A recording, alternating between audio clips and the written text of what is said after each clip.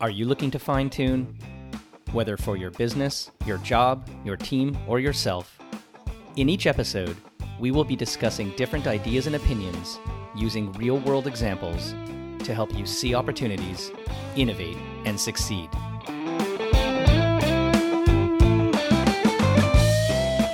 Hi, it's Corby Fine, and welcome to Fine Tune.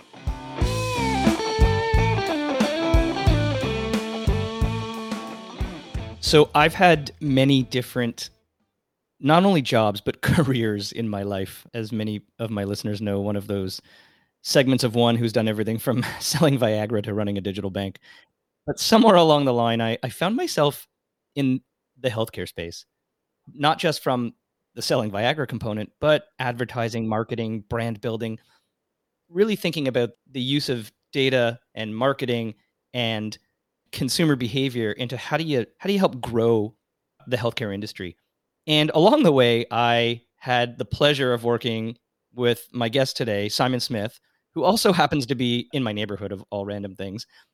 Simon is someone who's been in the healthcare arena for many, many, many years, and he'll talk about his background.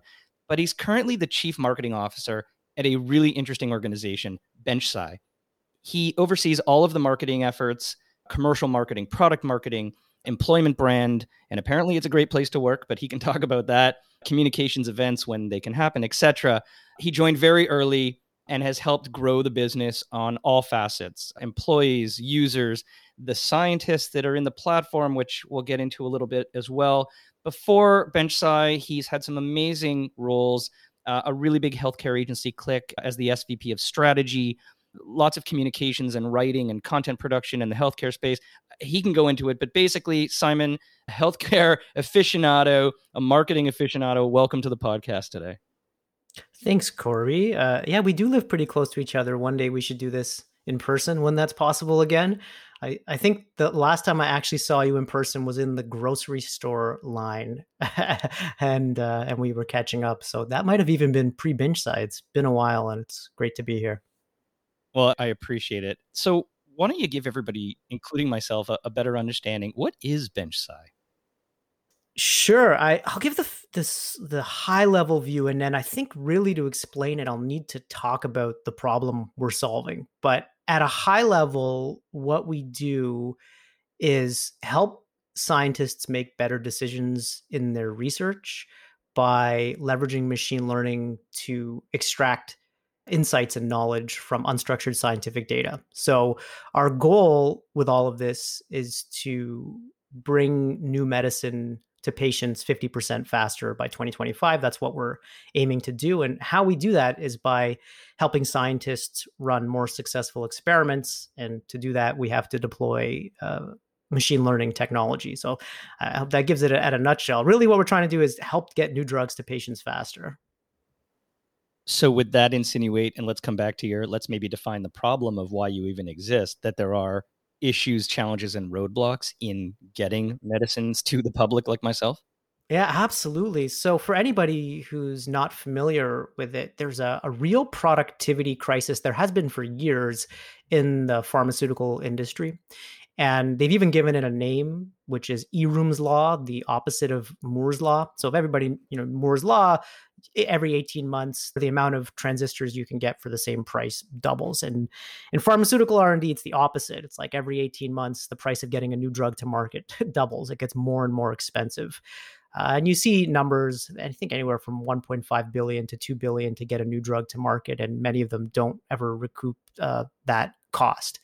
So there's a productivity crisis. And then you're like, well, what are some of the reasons for that? And you can look at, there's a number of reasons. It's getting harder to develop new drugs because a lot of the low-hanging fruit has been picked and so on. But one of the problems is that it takes a lot of experiments in preclinical R&D to take a drug from a concept to a human.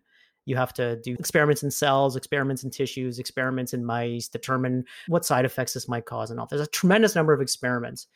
And from our work with large pharma companies, we know that most of those experiments don't add anything to getting that drug to patients. So I'd say it's probably about 80%.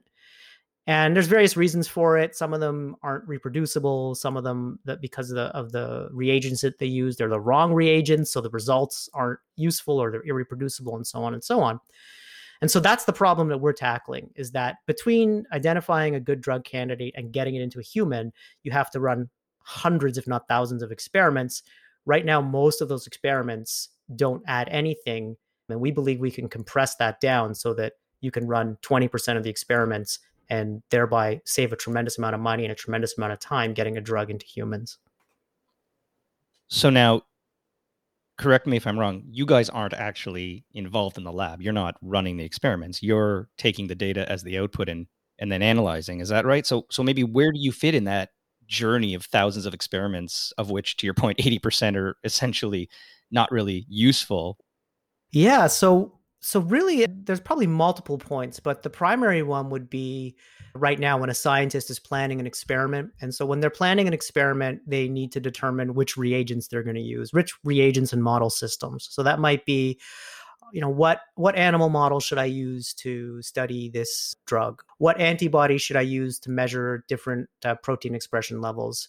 Even, what type of experiment should I run, and so on. And so how they would typically do that, prepare for this, is go to Google Scholar or PubMed and do a bunch of searches related to their target or the disease area. Let's say they're studying coronavirus. They might go and type in coronavirus and then look up hundreds, if not thousands, of papers. And within each of those papers is a bit of information on how they should run their experiment. Okay, what antibodies have other people used? What types of experiments have they run? And what animal models have they used? And so on.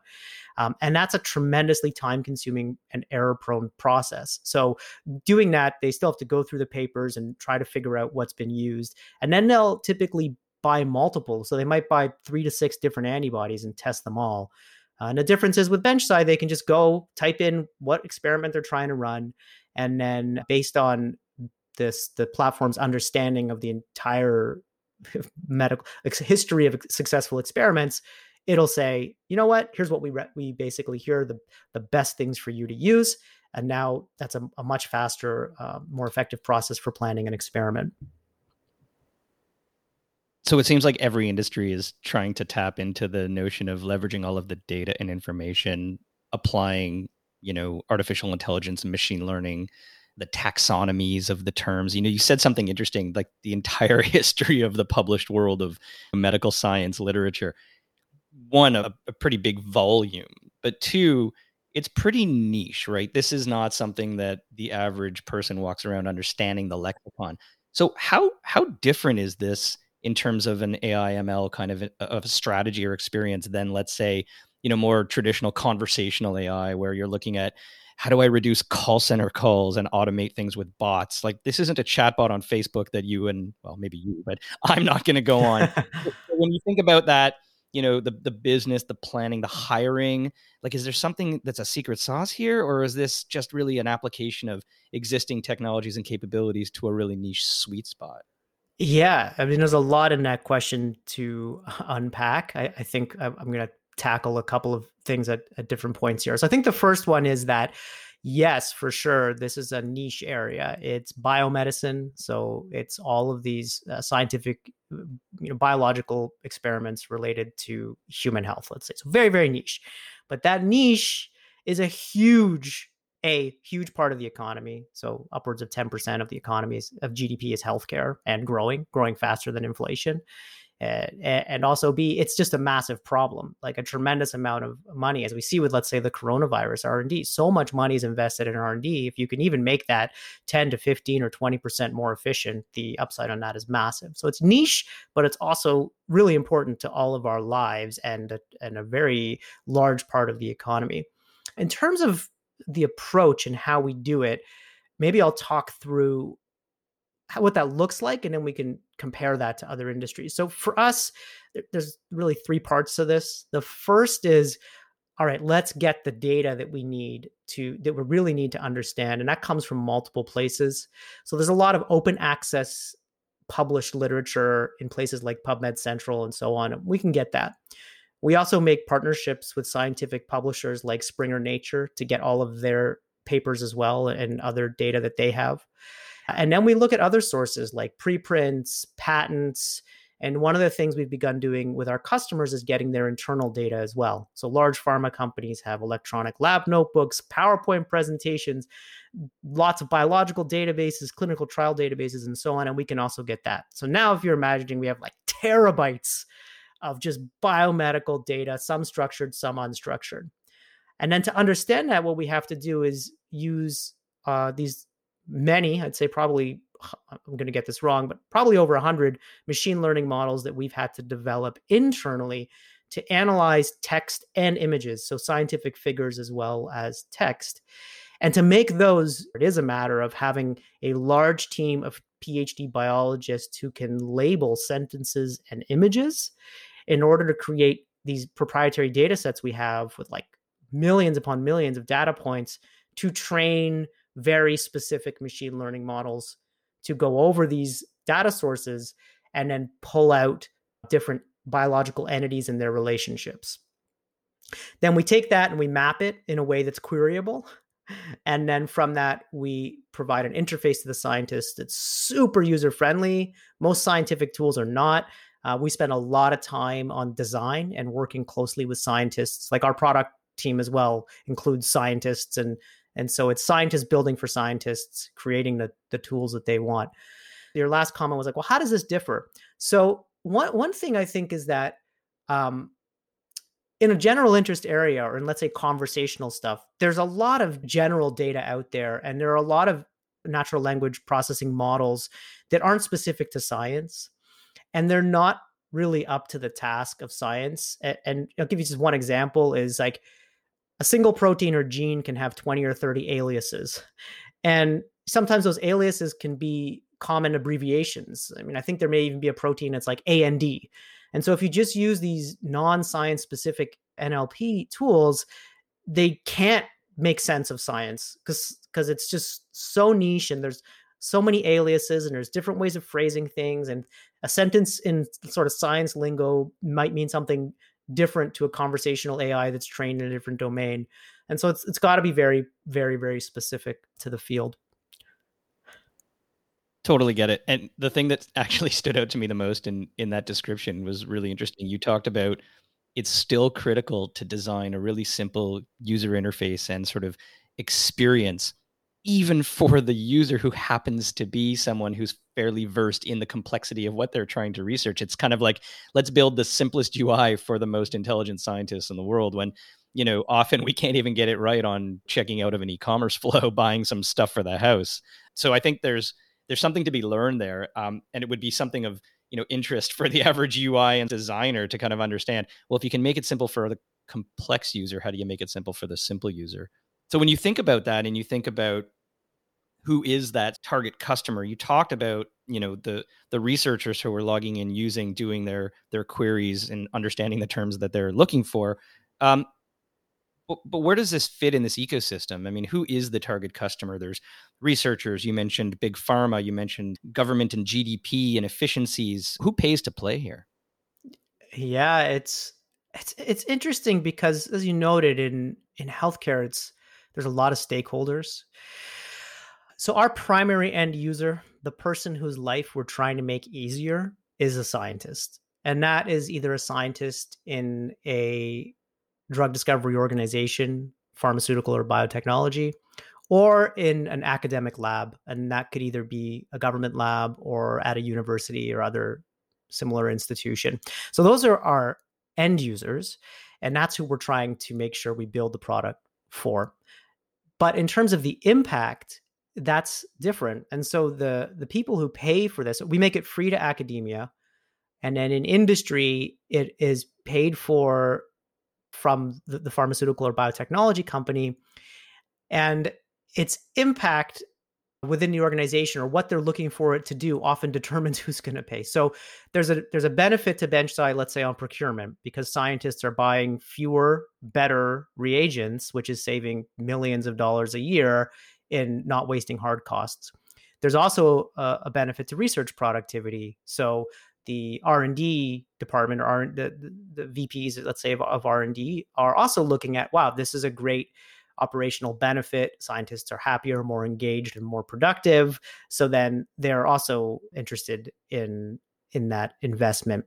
I think where things are going for us is that as we have multiple benefits within an organization, and there's a recognition that BenchSci can transform an enterprise's R&D in general, the level at which we engage with companies keeps going up. So whereas it might have been earlier with directors in R&D, and then it goes into VP in R&D, and now we have conversations that often reach the C-suite, because there's an increasing interest in deploying machine learning-based solutions, and because BenchSci has a history of demonstrating impact. And so I think one of the things I'm going to go on a bit of a tangent here, but one of the things that happened in the AI drug discovery space, let's say over the last 3 years, is that there's just been a huge explosion in a number of companies. And because of that, in healthcare in particular here, so pharma companies get pitched on these tools all the time, and very few of them get traction. When you have a tool that gets traction and delivers on its promise and is able to show quantifiable cost savings and productivity improvements, that changes the game. And there's a smaller subset of those companies. And so then, we're very lucky. Our customers come to us and say, okay, what else can you do? How else can we use this technology? Because they are looking to deploy ML, but there's just so many companies. They're looking for the ones with a track record. Yeah, I totally get that. So if you didn't exist, the reality is the customers just, there's not a lot of options, or, you did drop a little line in there that says there's been an explosion of sort of, players in the space. Who are you competing with? Because when I look at, the investment portfolio of who put money and backing behind you, there's some heavy names there, not the least of which is, Google. Mm-hmm. So what's going on in the space, and where else are you seeing opportunity? You don't have to name competitors, but, and maybe it's a bit of direction for where you're going, but when heavy hitters and large investment firms are putting money into this space, maybe what's next without giving up your roadmap? Maybe that's the way to ask the question. Sure. Yeah, I can talk about a little bit the landscape where we fit in and where we're hoping to go.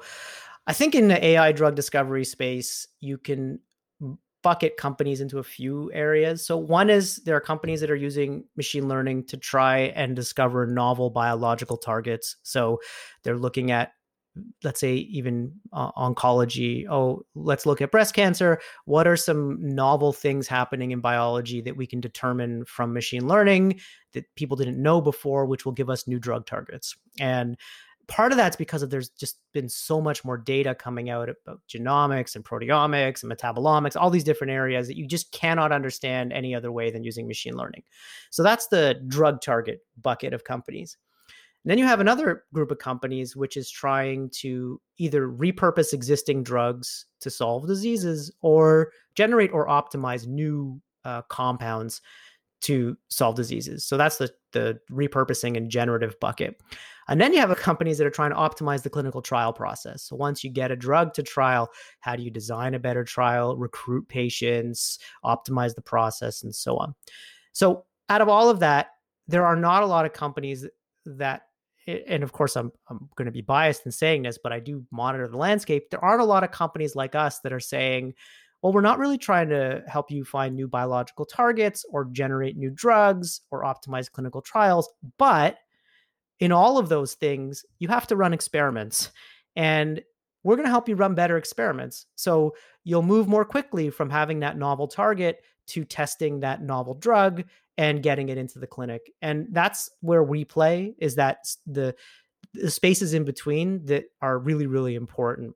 In terms of competitors, there are other companies out there that have a more general purpose biological knowledge graph, let's say, but they're not solving specific problems. And we're coming in and saying, the specific problem we solve is that we're going to help you run more successful experiments, and we've designed our tool to help you do that. And that's really where we've been able to win. And you mentioned, Google's one of our investors, F Prime, which is part of Fidelity, one of our investors, Inovia. They have other healthcare investments as well, and other healthcare AI related investments. But even within their portfolios, we occupy that niche of experimental design. And then in terms of where we're going, I can't reveal details, but what I can say is that because in order to do what we do, which is help scientists plan better experiments, we have to understand biology at scale from unstructured documents.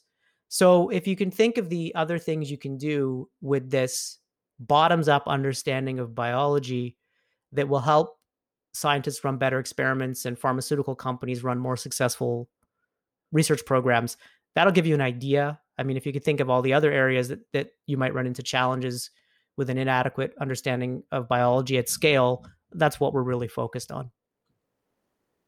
It sounds somewhat like a data scientist's fantasy on one hand, but I assume at the same time then, and just, one of my last questions for you is, so there's obviously a lot of complexity in what you're doing. There's tons of challenges both on the economic side, the logistics planning ecosystem of pharma and government and regulatory components, all the way through to, the time sometimes that it just takes to get these things done, whether it's a deal, a contract, the research in and of itself.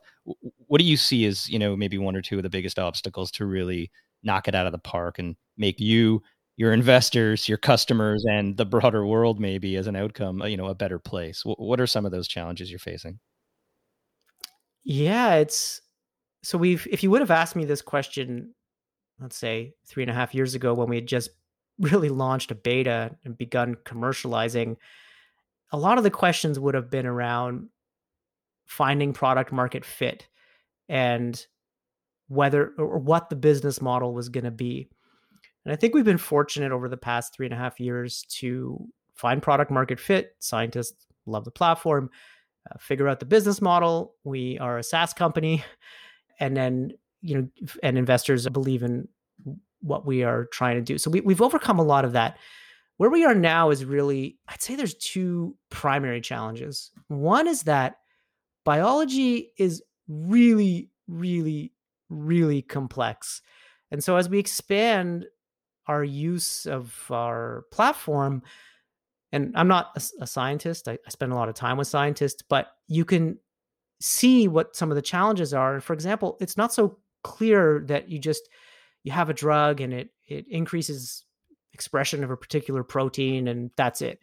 You have all these feedback mechanisms. So increasing levels of one protein affects the levels of another protein or inhibits this protein, and in a totally different context it has a completely different effect. And so it's really hard to tease apart biology, and on top of that try to interpret that from structured and unstructured data at scale. So I think that's one big challenge ahead of us, is just that biology is complicated.